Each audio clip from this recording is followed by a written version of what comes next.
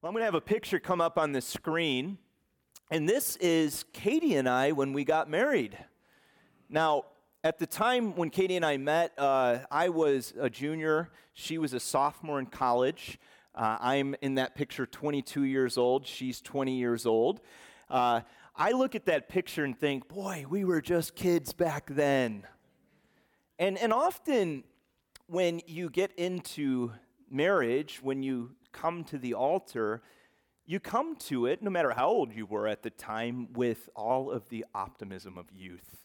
I mean, after all, think about marriage, right? You're standing in an altar before God saying, I do, until death do us part. If you went into that engagement, pessimistically thinking this is going to crash and burn pretty hard, you wouldn't be saying, I do. You would be saying, no, thank you. But we came to the altar and we thought, life is going to work out. There's a lot of people out there that fight, but we're not going to fight like that. We told ourselves that our love was just so powerful and magnetic that we were going to love one another in a way that no one else has ever loved one another. It was about 5 days after we said I do that we had our first blow up. I know some of you say you've never fought before, and I somewhat don't believe you because Katie and I, we've fought. We've gone to bed mad. We have not spoken to one another for a day or two, sometimes maybe even longer. There's been times where you look across the table at one another and you think, you're kind of a stranger to me. I didn't know that you were like this. You see, life has this way of taking our optimism and running it up against the wall of reality. And this can be stressful on your marriage. And I think it can be stressful on your faith with Jesus. I mean, what do you do when hard things happen? I know we said I do and I always will, but many of us, when we went to the altar, we had our optimistic blinders on. We went to the altar thinking, the hard things out there, those things, they don't really happen to people like us. Our love story's different than other love stories. And we may have even brought these same blinders into our relationship with Jesus. But that perspective is not biblical because according to the biblical worldview and according to the reality that we all experience, life is open-ended. We don't always get that happy ending. Not every bow gets tied up neatly. So what do married couples do when things get hard? For example, what do you do if your spouse says really mean things to you and it doesn't seem like they're going to change? Or what about those situations that never seem like they're going to resolve? Your spouse walks out one day. They say, I've met someone else. You go through the process of divorce, and that process gets really ugly. Or say you're married for 10 years. You've tried everything you can do to be kind to your in-laws, and despite all of that, they still just don't like you. Or what about the things that happen to your marriage? Like a spouse who's been stressed at work. They've heard that the company's downsizing. They've been giving it their best, putting in 50, 60, 70-hour weeks, and they still get that call in the office where they say, start exploring your options. Or say, for example, you have a teenager who fell into the wrong crowd. And after some time, some months passed, you come to the realization that that teenager has now developed a dependency on drugs. You see, it turns out that life is unpredictable, and this makes us feel vulnerable, and the unpredictability of life can be a great source of risk to your marriage. We all know of examples of good marriages that crashed and burned because of suffering. So if we're going to make this marriage thing work, if we're going to endure for the long haul, then you have to go into marriage with your eyes wide open. You need to develop a biblical worldview of living in a fallen world. Now, I think many of us, when we went to the wedding altar, we came to that altar with a Genesis chapter 2 worldview. We said to ourselves, this whole marriage thing is going to be like the Garden of Eden. Sure, we're going to have our ups and downs, but broadly speaking, things are just going to work out for us. I mean, we're going to have children who are born with 10 fingers and 10 toes. We're going to be able to pursue our career ambitions and achieve those career ambitions so that we can get that nice average American home with the white picket fence. But then the earth spins a few times. Maybe some decades pass and you start just really getting that your naive notions were just that. They were naive, that was not what was intended for your life. It turns out that every marriage will face stress. Every marriage will have hard times. Every marriage will have a cross to bear. Now, if anyone learned this about life, it's King Solomon. Here you have an individual in the Bible who is presented with every good option that you can possibly have. His life is about the fast track. It tells us in the scriptures that God blesses Solomon, get this, with wisdom, prosperity, security, and longevity. Talk about all the things that we want out of life. And with these gifts from God, he's able to leverage those gifts to bring about the biggest building program that Israel has ever experienced, and economic prosperity to the degree that Israel, in the state of Israel, is like a common material. People just kind of turn their nose up to it. They want gold and richer things. He has changed the reputation of Israel to such a degree that the Queen of Sheba travels great distances to see what this place is all about. Now, you think an individual like that, if he was asked to write a book on the New York Times best-selling list, would be writing a book that tells us how to win at life. Now, these are all the tips and techniques, and if you just do things the same way I did, then you will be successful. But his New York Times best-selling book came to this conclusion: life is dissatisfying. It's dissatisfying. It doesn't deliver as it should. Here I am, I'm Solomon. I have had everything that the world has to offer. I've experienced it all. And it was dissatisfying. He says this in Ecclesiastes 2-3. Vanity of vanities, says the preacher, vanity of vanities, all is vanity. What does a man gain by all the toil at which he toils under the sun? Now that word, vanity, is the Hebrew word hebel. And that word paints a picture about life, that life will be disorienting, it will be dissatisfying. In fact, the word really describes the futility of life, the enigmatic nature of life, and also the fleeting nature of life. Have you ever found yourself looking at life and thinking, it's really, really short and it's really confusing. I wasn't expecting my life to turn out like this. Well, that's that word hebel.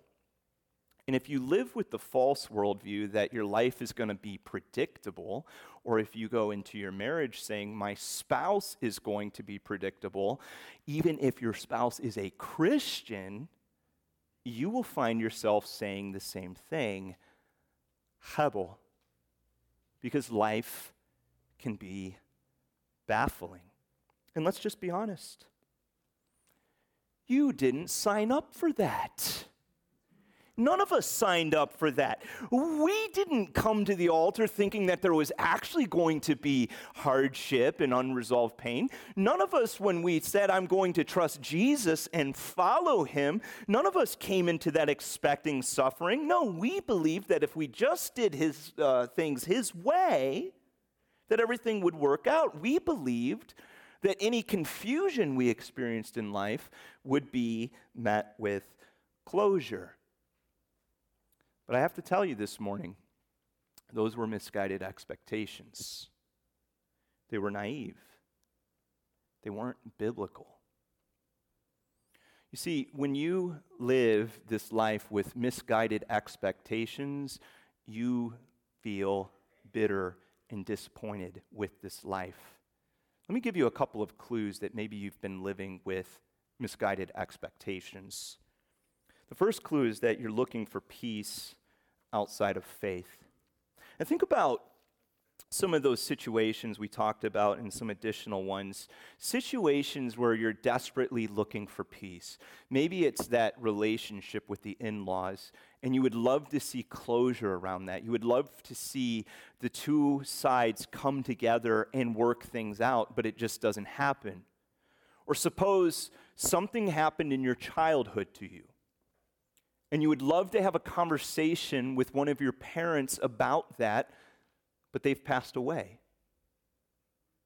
Or say, for example, you are living with a spouse and the spouse gets really angry and they stop talking to you for a few days, and now you're living in a home where there's this big 600-pound hairy gorilla right in the center of the relationship, and instead of like looking at the gorilla and say, hey, there's a gorilla right there, the spouse decides to just keep living as if nothing is happening. In all these situations, there's a common thread. There's no closure, no resolution, no apologies, no forgiveness, not even let's kind of let bygones be bygones. So how do you find peace in the midst of a world like that? I didn't know this about A.W. Tozer. I just read this story recently. It turns out that the theological giant totally neglected his wife Ada and his family in some pretty stunning ways. As you read a biography about his life, you come to the realization that he would spend much time on the road. He would leave his family alone. He would neglect the material needs of his family. So much so that the day that he died, he left his wife Ada penniless. Now, later on, after his death, Ada remarried a man named Leonard Odom, and she was asked to describe her life with her new husband. And she said this: I'm happier than I've ever been. Aiden, that's Tozer, he loved Jesus, but Leonard, he loves me. So she never resolved the disconnect between the spiritual giant and the man who neglected the family completely. Harvey says this. He says, we feel we will be made whole through interpretation, apologies, restoration, nostalgia, or the return to a flourishing past. But what's often happening is that we are losing our appetite for trusting God. By looking for something from others, we subtly marginalize God. And after all, when you were coming up to the altar, it wasn't like you were given this label on your marriage that said, if you never get closure, feel free to return this for a full refund. God's faithfulness doesn't work like that, and sometimes our desperation for closure can actually become a spiritual snare to us. I think about the faith heroes that are described in Hebrews chapter 11. You have men like Abel and Enoch and Noah and Moses and other faith heroes, people that we look at their stories sometimes and we place them up on these pedestals and we think that everything worked out for these individuals. But if you go to Hebrews 11:13, it makes this pronouncement about the faith heroes. It says, these all died in faith, not having received the things promised. You see what happens there? There's no closure. So the Bible is trying to tell us something really important, and let this sink in. Closure is overrated. It's overrated. God never promises it. We don't find peace by supposedly getting answers to the ultimate questions. We find peace by clinging to a good God who has made promises that are far grander than what we get right here and right now. And it turns out that sometimes that involves trusting God with a spouse who isn't going to change. Can I just let you in on a little secret? Every spouse needs to change. Did you come to that realization yet?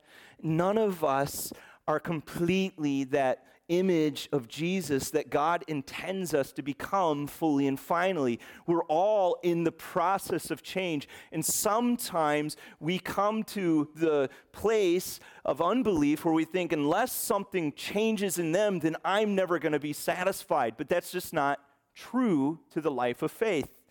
Kim Range actually passed along a book to me. It was, the title of the book was Gospel-Shaped Marriages. And I went to the back of the book and there was an appendix with this title, How to Change Your Spouse in 3 Easy Steps. Now I'm just like, I want to know the answer to that question. So I get back to the appendix and it says this on the appendix, this appendix contains everything we know about changing your spouse. And then it's completely blank. And I said, that's about right. That's how I feel about changing people. I can't change one person. If I had that ability, I'd have like the fastest growing church in North America. People would be changing right and left. But I just haven't been successful like that. Why? Because no one can change another human heart. That's God's job. Which means I've got to learn how to trust God with the change that I need in myself. I've got to learn how to trust God with the change that needs to happen in others. I need to trust God for His timetable, His timing. I think of the Apostle Paul, who learned this in the last hours of his life. As he's writing his last letter, he kind of bitterly expresses the reality that all of these men that he's poured his life into for decades have abandoned him. They've left him in prison. He's sitting there waiting for his execution. He's all alone. And after writing about all of this hurt, he comes to this conclusion in 2 Timothy. He says, "But the Lord stood by me and strengthened me, so that through me the message might be fully proclaimed and all the Gentiles might hear it. So I was rescued from the lion's mouth. The Lord will rescue me from every evil deed and bring me safely into His heavenly kingdom. To Him be glory forever and ever. Amen." Well, let's consider another clue. The second clue is, in the absence of closure, I've become a cynic. Now, I've been in New England now for 12 years, so I don't necessarily feel like an outsider anymore, but I will say this, I did move into the area, and I believe that the attitude that may be holding this area back from spiritual revival is cynicism. I mean, people wear the cynical attitude here like a badge of honor. It's almost like a mark of moral virtue to be incredibly cynical. There are people that just have this incredible ability to see through the appearance of good and unmask the bad behind it. You see, a cynical person will see the worst possibility, whether it's there or not. And I've actually left conversations thinking to myself, I don't even know how they got there in their mind. Like, that was incredibly creative and negative altogether. How did you do that? And that attitude has no place in the life of a Christian. See, cynicism is not discernment. It's actually unbelief in bitterness with life disguising itself as discernment. You won't find it in the book of Proverbs. You won't find it in the scriptures because cynicism breeds contempt. And contempt will cause you to start thinking of the people in your sphere, your relationships, as beneath your consideration, deserving of your scorn. And in the marriage context, it will destroy your marriage. It will be like scorched earth. I read a study, and this study was actually conducted by unbelievers. And they noted that the number one attitude resulting in divorce was contempt, not anger. Anger can be destructive in a marriage, but anger at least means that the person cares about the relationship. You get mad about things you care about. Now, contempt is totally different. Contempt means I've given up. I'm done. I don't care what you think. You're beneath me. You're not worth my consideration. And contempt will cause you to stop dead in your tracks spiritually. You won't grow anymore. I've actually sit in counseling situations with people who are talking about the divorce that happened 20 and 25 years ago as if it happened yesterday. And guess what? They're more mad today than they were then about the situation. They haven't gone anywhere in life. They haven't grown. So how do you combat that attitude? Scripturally speaking, I suggest you combat it this way. You develop an optimistic faith outlook. And the way you develop that outlook is you start living with gratitude in your life. You start looking out and seeing the things that God is doing in your world, the way that he's provided for you. In James chapter 1, it says, every good gift comes down from the Father of lights. So when you recognize those good gifts, you speak about those good gifts, you thank him for those good gifts, it completely changes how you think. Clue number 3, things will never go wrong if I just get it right. And here's the Christian version of that. If I just apply God's word correctly and just do those things right, then things will always go right for me. I've watched Christians. I've been in the counseling office with a mother, for example, comes in tearful, brokenhearted. She says, I've read all the books. I read Focus in the Family, Dr. Dobson. I applied all the tricks and techniques. I prayed for my child. I brought my child to church. I believed Proverbs 22:6, and he's completely rebelling. He wants nothing to do with the Lord. Now, Proverbs 22:6 says this, right? It says, train up a child in the way that he should go, and even when he is old, he will not depart from it. And I've actually heard it taught from the pulpit that that's a promise.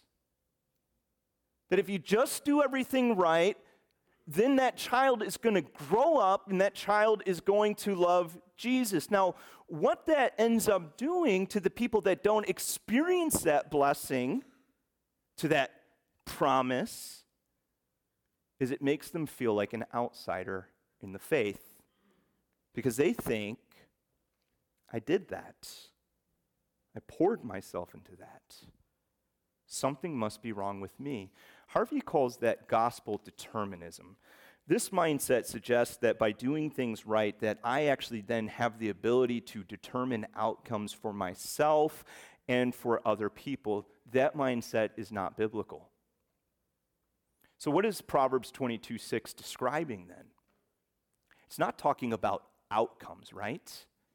It's saying this, that good leadership in the home, godliness, praying for your kids, bringing your kids to church regularly, letting them develop in an environment that is safe and grace-filled, those things don't determine outcomes, but those things can greatly influence your children. You see, it turns out that good parenting results in positive influence, and bad parenting results in negative influence in a child's life. So as you look at the statistics of children who hold on to faith, cling to faith, more often than not, that child came from a place that was a positive influence for them. The key word is influence. So think about all these clues now. And get into your heart space and ask yourself the question, have I been misguided with my expectations? What I'm trying to tell you this morning is that for your marriage to thrive, you need to learn how to trust God in the midst of a closureless world. It makes me think of a story that happened to a couple in our own church here. You see, in 2015, Gary and Lynn Brennan celebrated their 40th wedding anniversary.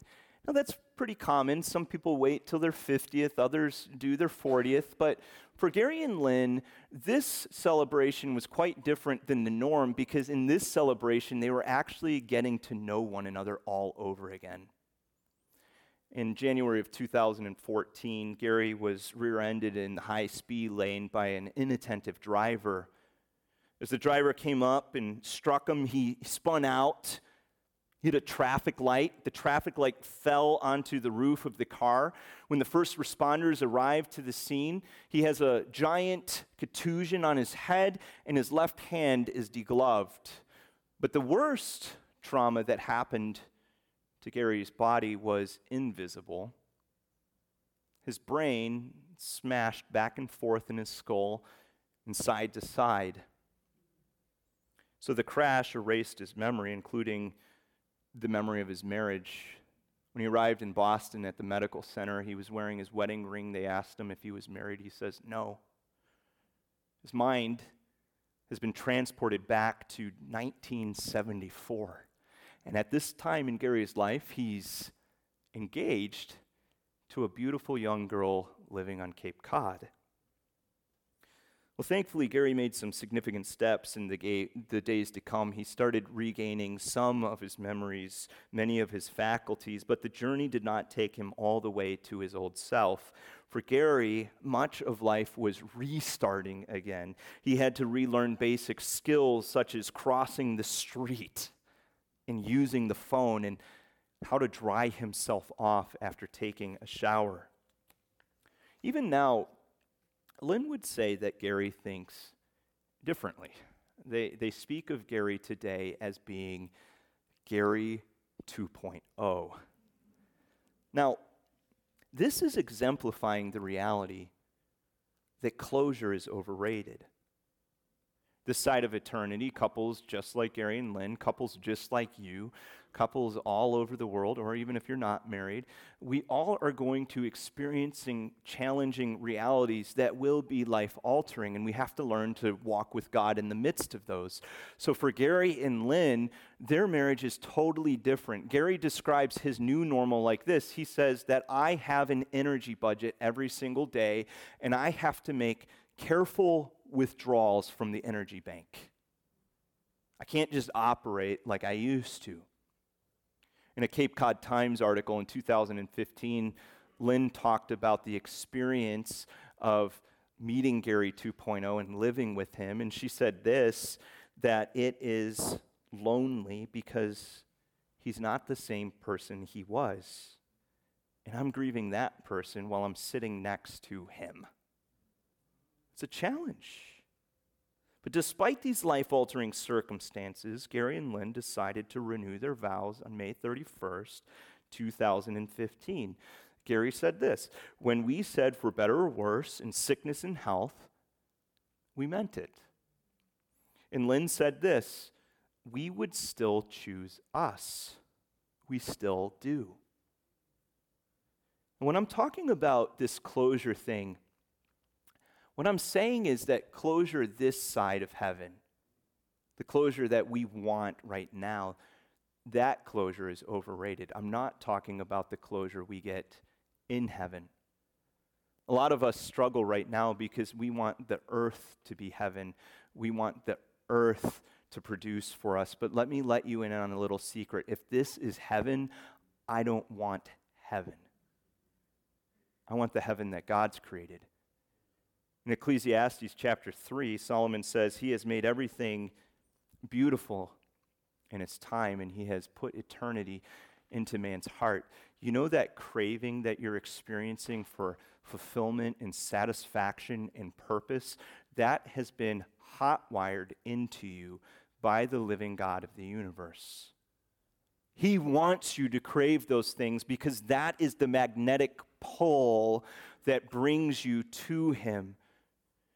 In Romans 8:28, the scriptures tell us that we do get full and final closure if we allow God to operate and lead our lives. It says we know that for those who love God, all things will work together for good, for those who are called according to his purposes. So listen to what the Bible's saying here. We're asking the question, will all end well now, this side of eternity? And the answer to that question is absolutely not.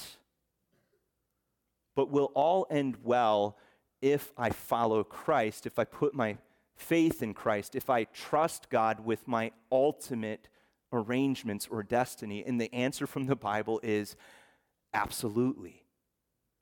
Can I ask you to do something with me this morning? Would you bow your heads? Maybe close your eyes, whatever helps you to get into an undistracted state. Don't think about the person to the right or left of you. We live in an age of distraction, so your attention right now to God is a gift to God. Listen, if you have not placed your faith in Jesus, if you've not trusted him as your Lord and Savior, you're going to find that this life is vexing. Solomon said it, vanity of vanities, Hebel. It's fleeting, it's enigmatic, it's futile. But the Bible says that you can receive all the promises of God, become a child of God, ultimately find closure in God and with God for your biggest problem. And your biggest problem is that you are a sinner separated from your Creator. Well, God wasn't content to leave things that way, so he sends his Son into the world. His Son, Jesus, lives the life you couldn't live. He dies on the cross, so scriptures say, in your place. He bore your sins for you. And the way to find closure today, if you're ready for it, is by trusting in Christ as your Savior. And if you'd like to do that this morning, you can, right where you are, pray quietly along with me in your heart this prayer. Dear Lord Jesus, I believe that you are the only Savior in the risen Lord. Thank you for dying on the cross for my sins. I want you to come into my life at this moment. As best as I know how, I turn my life over to your care and your control. Amen. Amen. I'll tell you, if you placed your faith in Christ this morning, that's the beginning of your faith walk with Jesus. And your next step is this. It's to find a good Bible preaching church so that you can grow in Jesus. If you live in this area, we would love to have you here at Osterville Baptist. If you live somewhere else, there are great churches out there to learn and grow in Christ.